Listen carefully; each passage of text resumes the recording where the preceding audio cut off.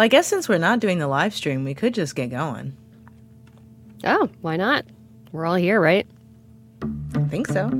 That means Nice. It worked. Yes. Hello, everyone. Happy Friday. I am Kimberly Adams. Welcome back to Make Me Smart, where we make today make sense.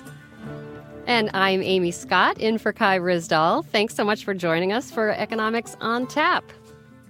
And for those of you wondering, the live stream will be back next week on YouTube. We were giving the folks managing the live stream a little bit more time off for the holidays, and they are all coming back soon, and it's going to be amazing. So, meantime, let's talk about drinks. Amy, what are you drinking? Well, Kimberly, I am drinking a canned cocktail, as I often do when pressed for time. This is a Gin Crush, lemon and lime flavored. A little skinny little can. They don't taste bad. How about you? Good. Sort of the same. I am also drinking a canned spirit-free cocktail, or as it says on the can, mocktail, because I'm doing dry January. And so mine is also in a skinny little can. It's called a Capri Spritz, and it has pomegranate, cranberry shrub, and lemongrass. It's quite tasty. I've been trying all of these different mocktails and spirit-free cocktails and non-alcoholic wines and things over the last 2 weeks, and I'm going, I think, next weekend to like a non-alcoholic drinks festival that they're doing here in DC, which should be cool. But I did get a couple of mocktail recipes already from folks who've sent them in, so thank you. Keep them coming. I have another, 18 days of this dry January to get through. So yeah, so what happens on February 1st? I mean, I don't think I'm going to... Do you tend to ease back into it, or... Yeah, I mean, it's sort of like a health reset. You want to just check in with yourself, make sure you're healthy, make sure that you can comfortably stop drinking when you want to. And so lower the tolerance, all of these things. And so I'll ease back into it, but, don't worry, I'll be back with my full complement of cocktail skills come February. But I doubt I'll go on a binge as soon as I get back. Well, I want some of these recipes. I remember having one of your little mocktail cans when I was in the D.C. bureau and you were out of town. I raided the fridge and sure enough, you had provided. Thank you. Yes. Well, I actually did go to a mocktail making class the other day. Well, I went to a mocktail making class the other day and we did make our own recipes. I'm trying. I like to expand my skill set. But yes, let's do the news. You go first. Okay, yeah, I should because mine is more enraging. I think we're going to have more fun. So this has been getting a lot of attention the past couple days, but I want to talk about it here because I'm there's been some excellent reporting in the last several years showing how executives at Exxon Mobil knew and have known since the late 1970s that fossil fuels could cause global warming with dramatic environmental effects. And I should say other companies in the oil and gas and auto industries knew it too, and yet publicly downplayed or denied the dangers. Well, a new paper published this week in the journal Science shows just how much Exxon knew. Researchers at Harvard University and the Potsdam Institute for Climate Impact Research in Germany looked at the company's own global warming projections and found them to be extremely accurate. So not only did they knew, but they knew very specifically what the burning of fossil fuels would do to the planet. Looking at the graph is really eerie. ExxonMobil's average projected warming was 0.2 degrees Celsius per decade, which was pretty much in line with what academic and government scientists were projecting at the same time between 1977 and 2003. And, what's really upsetting about it, and I'm just going to quote from the article here, is, but whereas those scientists worked to communicate what they knew, ExxonMobil worked to deny it, including overemphasizing uncertainties, denigrating climate models, mythologizing global cooling, feigning ignorance about the discernibility of human-caused warming, and staying silent about the possibility of stranded fossil fuel assets in a carbon-constrained world. It's pretty damning stuff. And I think, as you know, there have been lots of lawsuits brought by cities and counties and state governments against the company to try to hold it accountable for climate damages. And I think, this adds fodder to that argument. But I mean, the scale of the damage is so severe. Like, what does accountability even look like for something like this? Yeah. Well, I mean, just this week we learned that 2022 had $18 billion weather events. So, every year they come out with how many billion-dollar weather or climate events happen in the U.S., which we know are made worse by global warming. There were 18 in 2022, resulting in the deaths of 474 people. And those 18 events are more than twice the annual average since 1980. So, yeah, the costs are staggering, both the costs, economic and financial costs, and, of course, the cost of human life. So it will be interesting to see what accountability could look like and what difference it could make at this point. Yeah, and that's just in the United States, not even considering the impact on the rest of the planet. Exactly. Okay, well, extra hard cheer us up, here. Kimberly. Yes.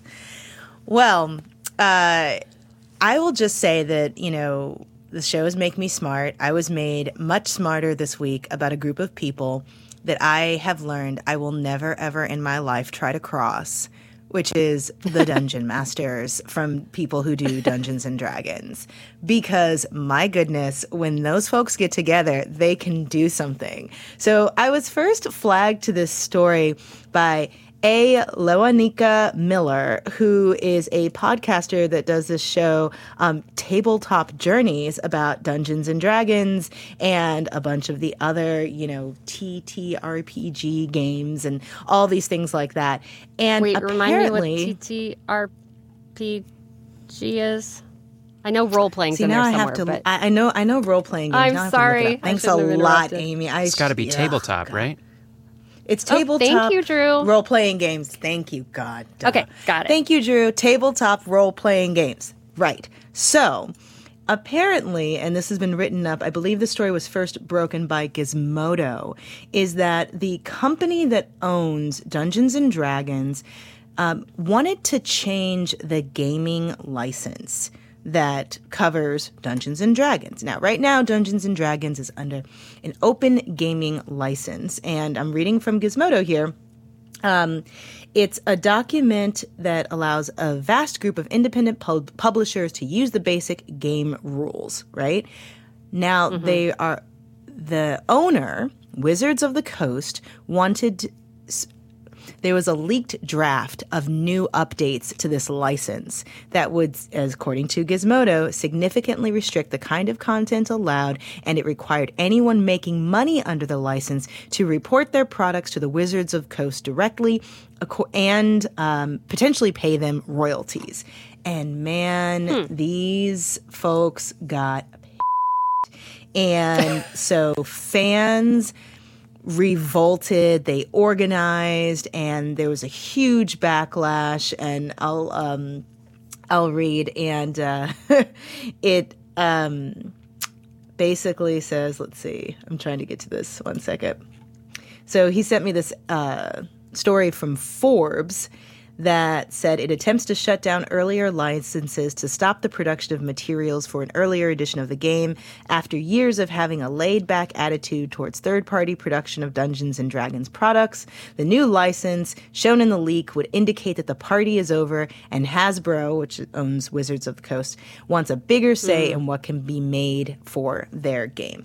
Since then, and as is mentioned in Ars Technica, amid widespread backlash, D&D Maker scales back the open license changes. The license will remain royalty-free, and earlier content will remain unaffected, because those folks were quite vocal. Yeah, they basically toned it way down, apparently.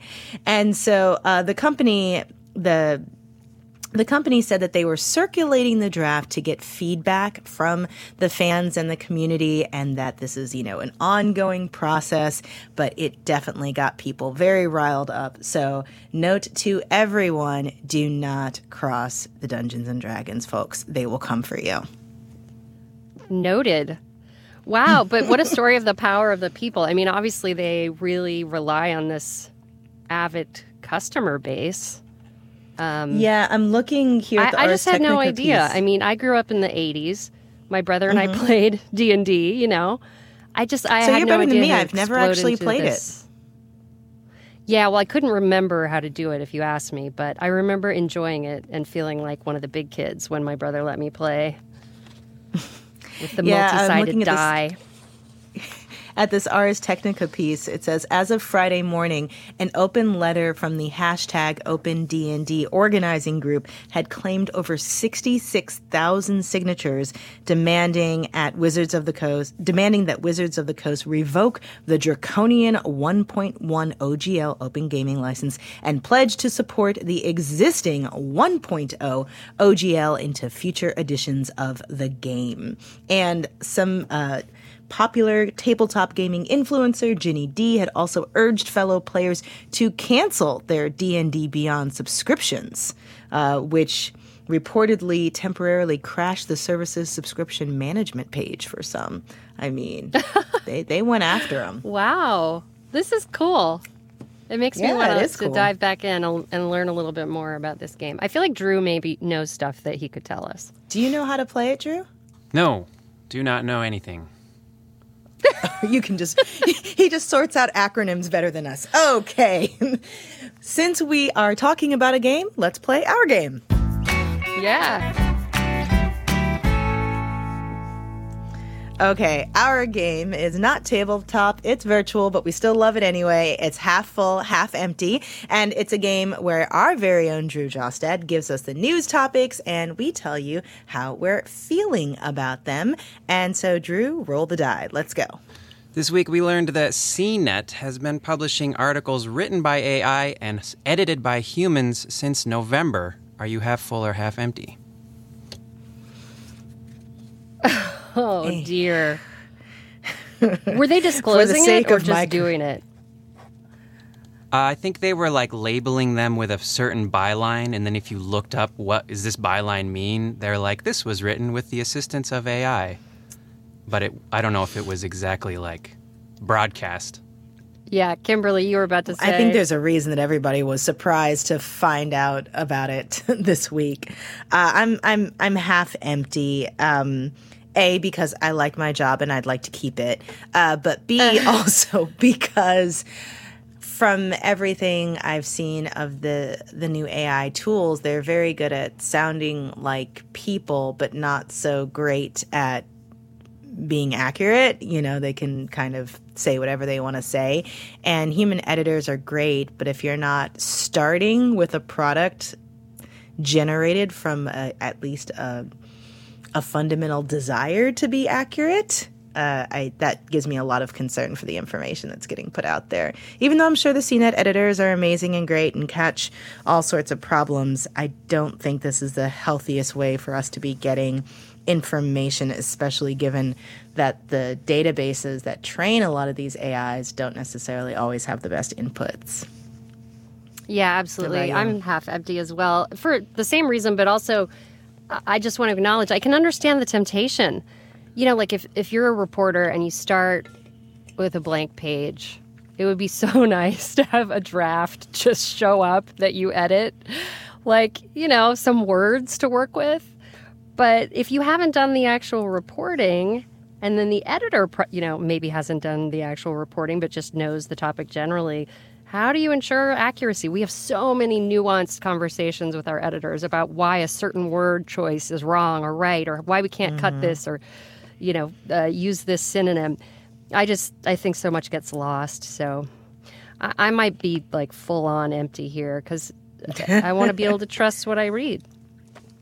Well, and also if you're getting the information from whatever the input is, right, whatever data these AI might be pulling from, that means it's pre-existing information. So how do you then grow and learn and find out new things if the generative AI is generating content that's based on existing content? Half of what we do is try to find out new things or how things are moving forward or changing. Anyway, that's a longer discussion. It's not already out there. Yes. Yeah. All right. That's a good one, though. Thanks. What else, Drew? Are you half full or half empty on the new memoir from Prince Harry? Oh, geez. Half bored. How about you, A? That needs to be a new category. Half bored. I mean, go for it. Well, I was just going to say, I haven't read it. I won't read it. I've read lots of writing about it, maybe some of it generated by AI. I mean, I think it's probably a good thing to hold people accountable for their behavior, and the royal family is no exception. And I'm not much of a confessional person myself, so it's hard to imagine, like, putting it all out there. But I don't know. I mean, I think this couple went through some horrible stuff, and, it's probably good to talk about it. I'm just tired of the constant coverage. Yeah, I'm gonna go half full just because I support what people need to do for their own mental health, and accountability is important, like you said. I can't imagine quite putting all my business out there on blast like that, but they are very, very public figures. And people do what they need to do. I also do not plan to read it. I'm sure I'll get most of the information without even trying from, secondary coverage. But yeah, I just don't engage on that very much. Yeah. Drew, what about you? Are you going to read it? No, that's another no from me. Okay. Next topic.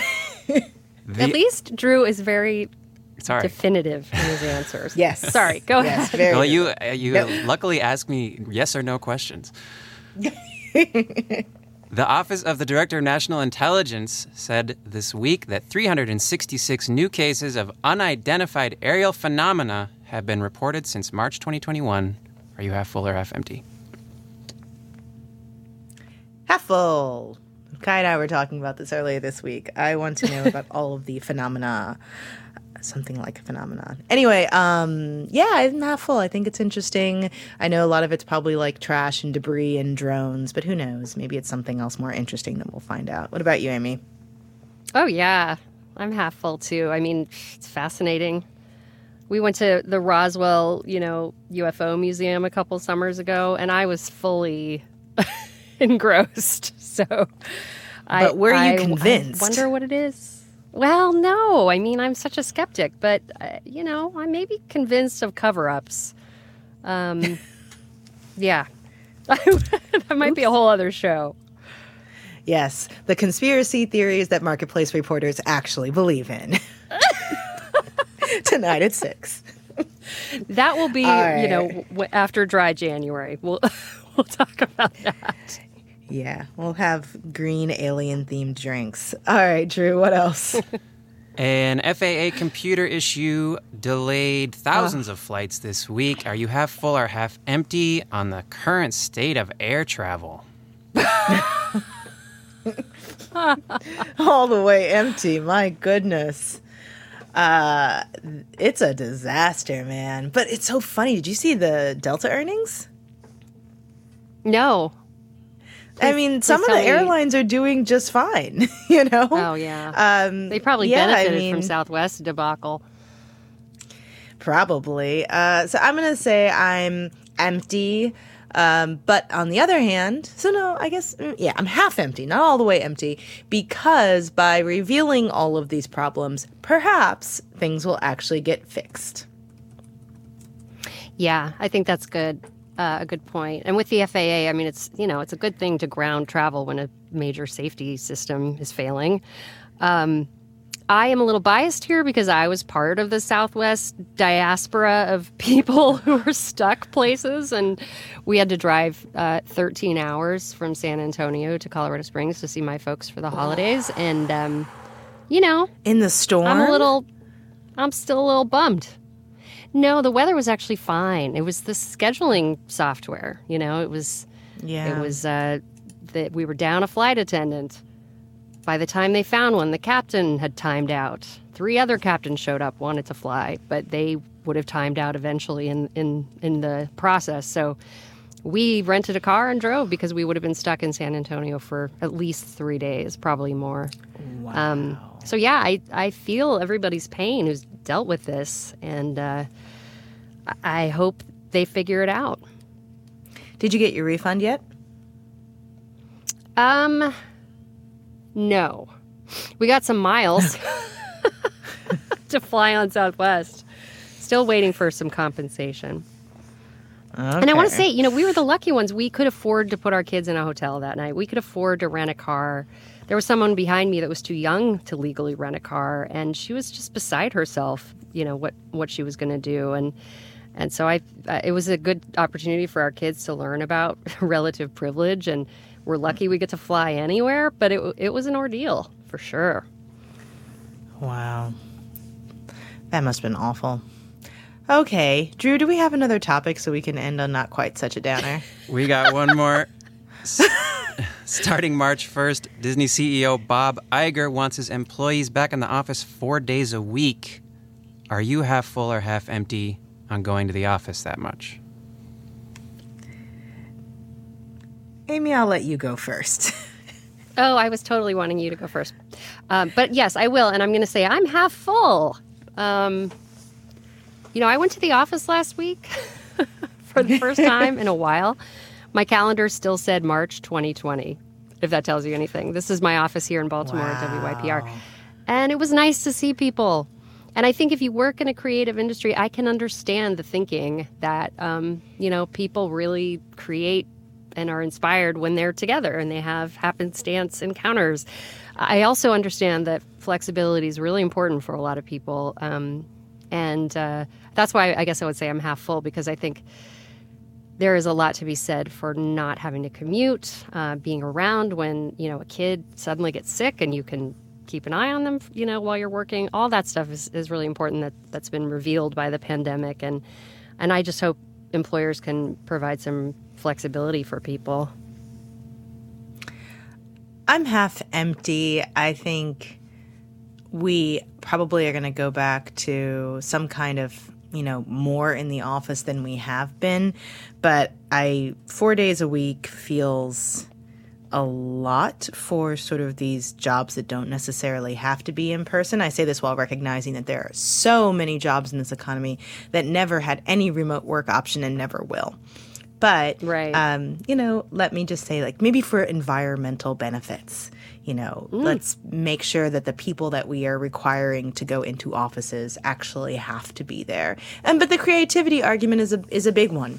And I get the need for collaboration and stuff. So I'm, glad not to be the one to have to make those decisions. But sorry for folks at Disney. Maybe their office will be the happiest place on earth. Hey, nice.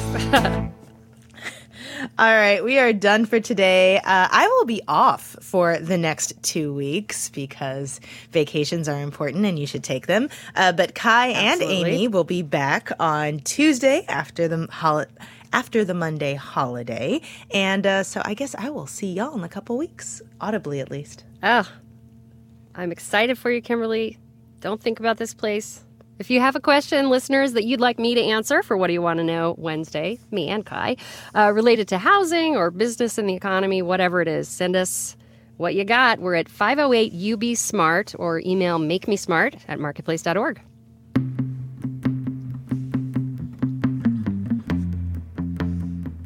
Make Me Smart is produced by Courtney Bergseeker. Today's episode was engineered by Drew Jostad, who also wrote the theme music to Half Full, Half Empty.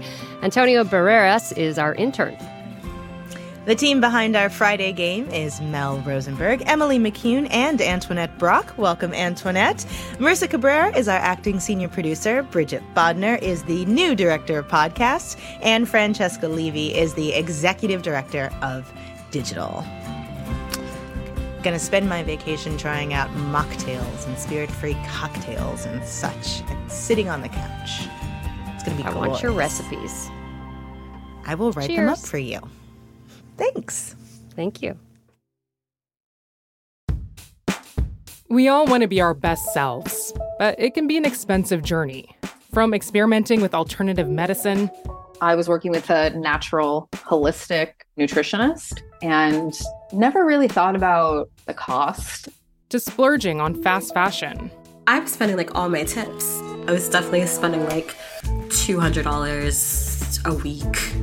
I'm Rima Jerez, host of Marketplace's This Is Uncomfortable. This season, we explore the cost of self-care and the real motivations behind our spending choices. Listen to This Is Uncomfortable wherever you get your podcasts.